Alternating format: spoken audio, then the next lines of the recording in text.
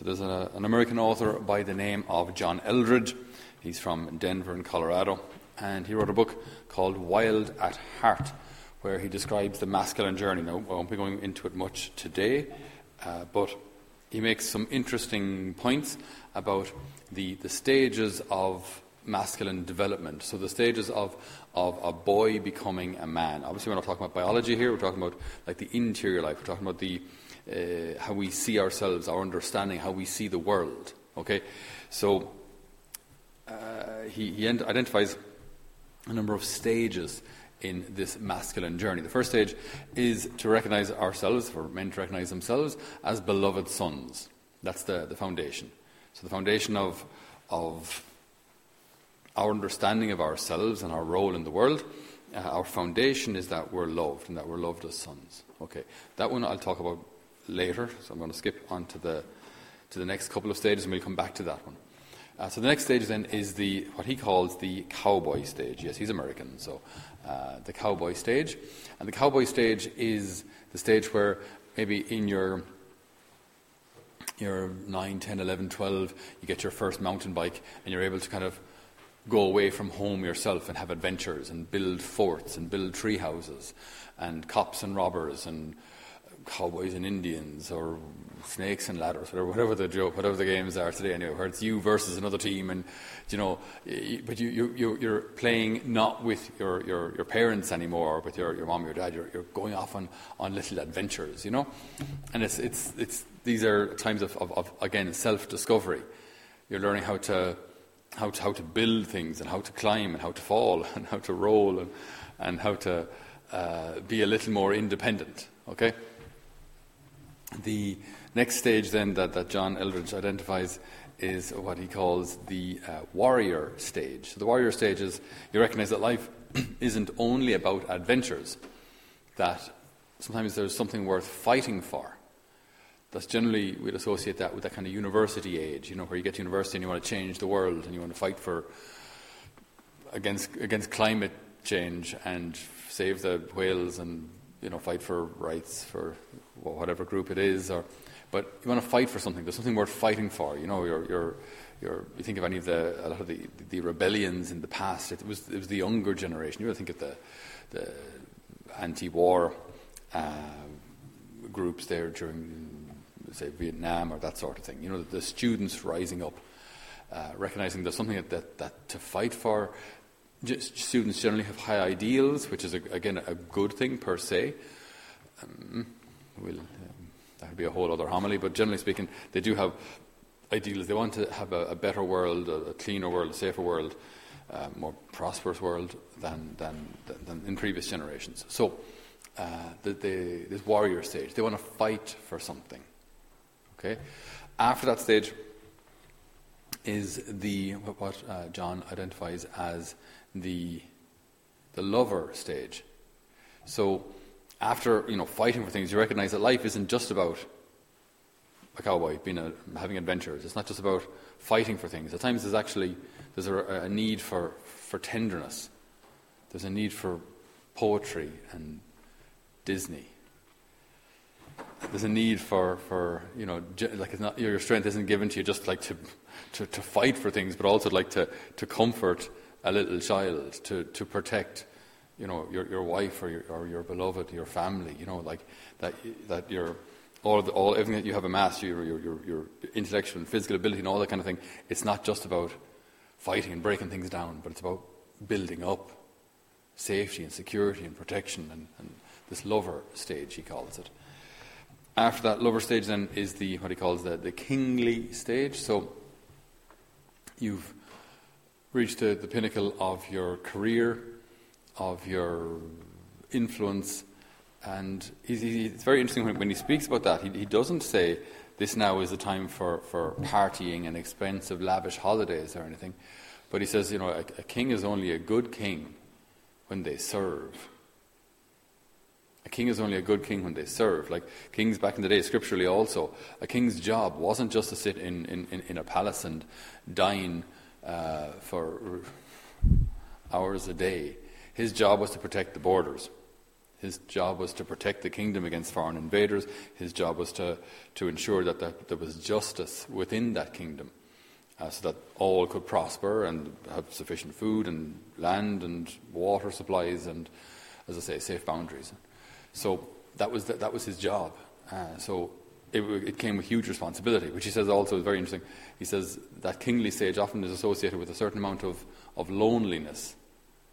That, yes, you're influential, yes, you have a certain amount of power, but you have an awful lot of responsibility. And with that comes a certain amount of loneliness. After that, then, he identifies what he calls the phase of the sage, so the wise old man, the grandfather kind of stage, where they've had a life of experience, a life of successes and failures, a life of relationships and all that they've learned from others and about themselves. But maybe they can be a bit disregarded because, that Granddad, that's not the way you think. We have a thing now called TikTok, Granddad. You wouldn't know anything about it, right? And we have the internet, right? Okay? So you wouldn't know anything about these things, Granddad. But they have a wealth of experience and knowledge, but are often, as I say, kind of set aside. Okay, why am I saying all of that?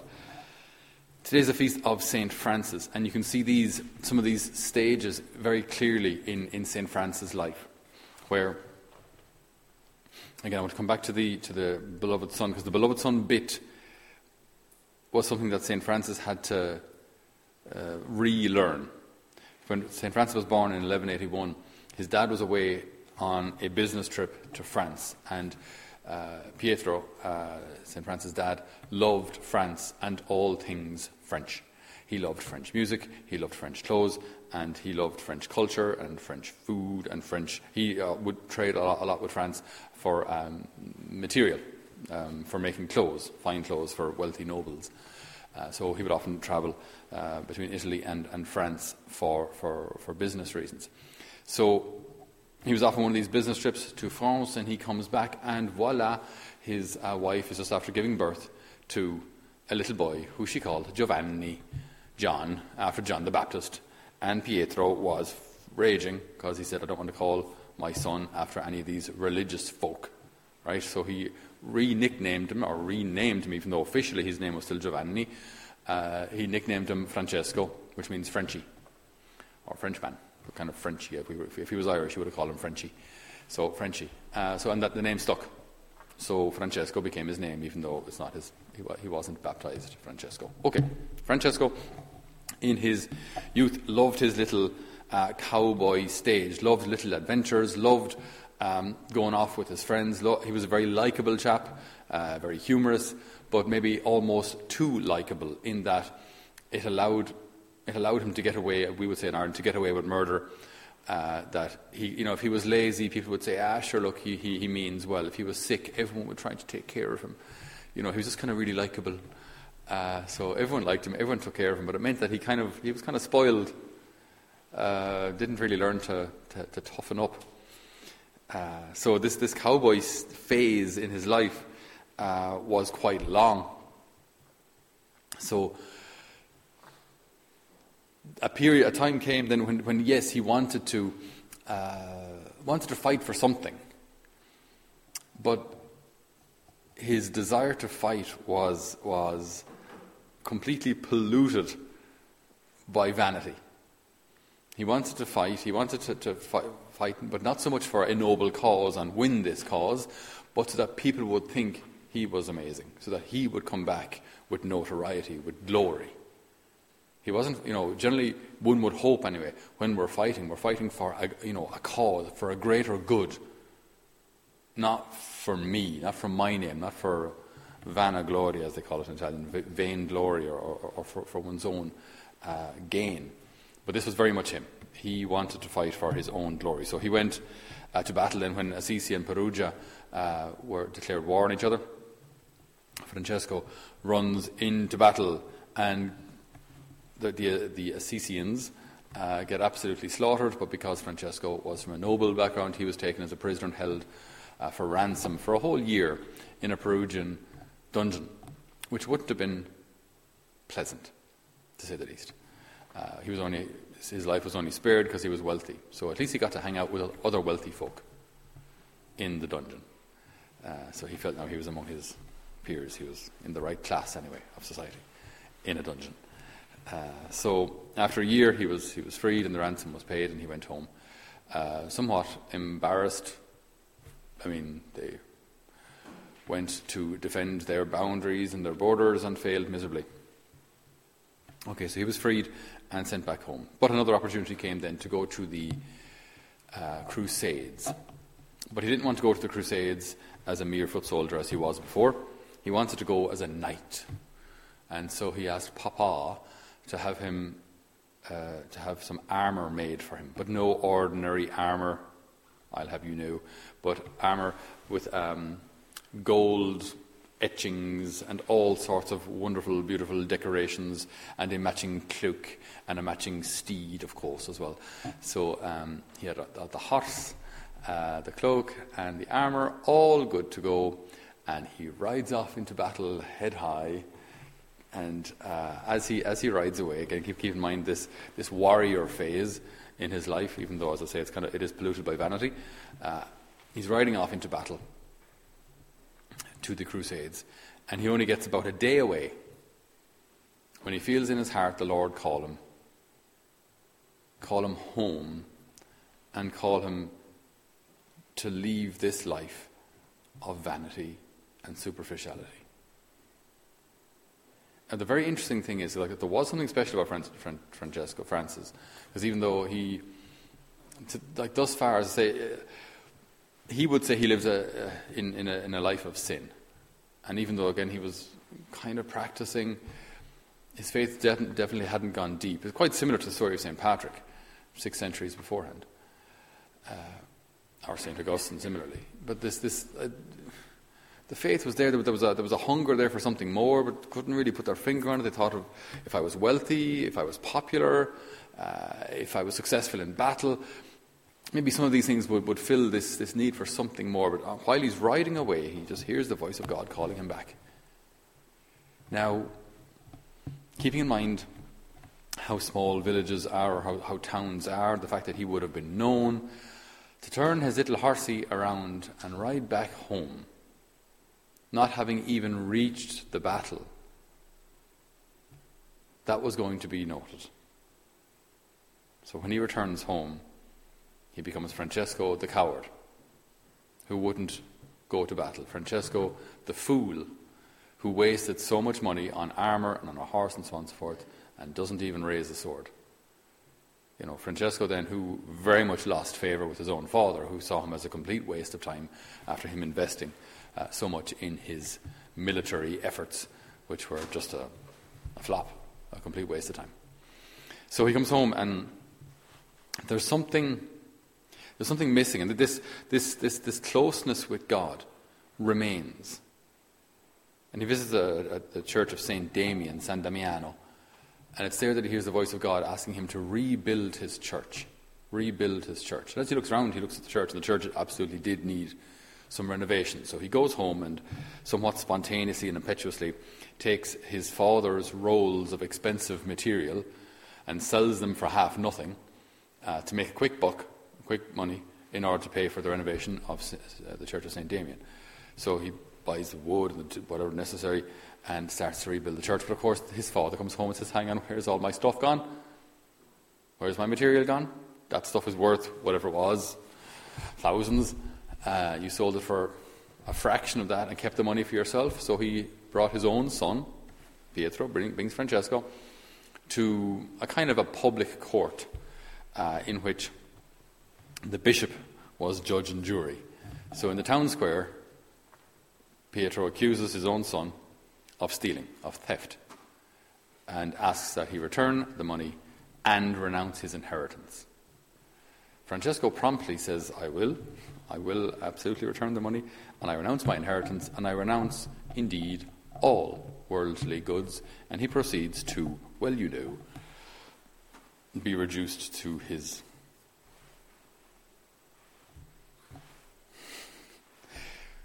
He strips his clothes off and stands there starkers and says, I renounce everything for the greater glory. Do not do this. I'm not recommending this to anyone, ever. He did it. He's a saint now, so it all came good, but just don't do it. Okay. But it's just this, such was his kind of spontaneity, you know. I renounce everything for God. Whoa. But this was like the heart of the man. So he then is somewhat banished, or decides to go off to the forest and live there. But live a life of prayer, live a life of contemplation, live a life of freedom, a life of joy, a life where the Lord was very much enough for him. But it's interesting how this example drew other men to him. So other guys were here. Sorry, are you this Francesco guy living in the forest? I am. Would you mind if, I join you? And he said, sure. So then this community began to grow and grow and grow. Now, there was nothing attractive about it. I mean, they didn't have a monastery. It's not, like back in the day, there was always a danger that people would enter religious life because you were guaranteed 3 meals a day and a roof over your head. So in times of poverty, that was always a difficulty for religious institutions, that a lot of people would want to enter just because there was security there. Not because they had a religious vocation, not because they wanted to serve God, but because they wanted to eat. So this wasn't the case with Francis at this stage. Like, there's no monastery. They're living in a forest. And then they became what they call a mendicant order, so a begging order, where they would go around to houses with a wee bucket and say, hi, they weren't called Franciscans at this stage, we're the monks, the prayer people in the forest there. Have you any leftover food?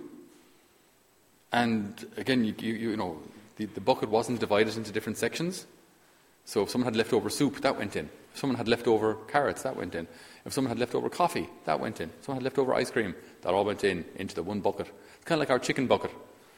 What we would call for those watching, we have a slops bucket in the kitchen for leftover food. That's kind of what they would have had. And then you bring that home and say, look what I got, guys. And everyone tucks in. Like, it wasn't pleasant. It wasn't, but guys kept joining. Why? Why? Francis was learning to fight for something, but also entering into this lover stage, this lover of God. Love of God above all things. Love of God above wealth, above comfort, above security. Love of God above everything. And that was attractive. That stirred up that same desire in other men's hearts. And they joined him. St. Francis, though, had to rediscover his own foundation. The foundation being that of a beloved son. Because he had seen that his father's love was somewhat conditional. His earthly father's love was somewhat conditional. I will love you as long as you're successful, as long as you're good at business. I love you as long as you know what to do with money. But as soon as you start to become admittedly, a bit reckless with money, I disown you. This was Francis' experience of earthly fatherhood. And that had to be healed. He had to rediscover what true fatherhood is, so that he could be a father to others, and also that his own heart could be healed from his own father wounds, and that he could understand the heart of this God that he's serving. He had to rediscover what it meant to have a father and to be a father.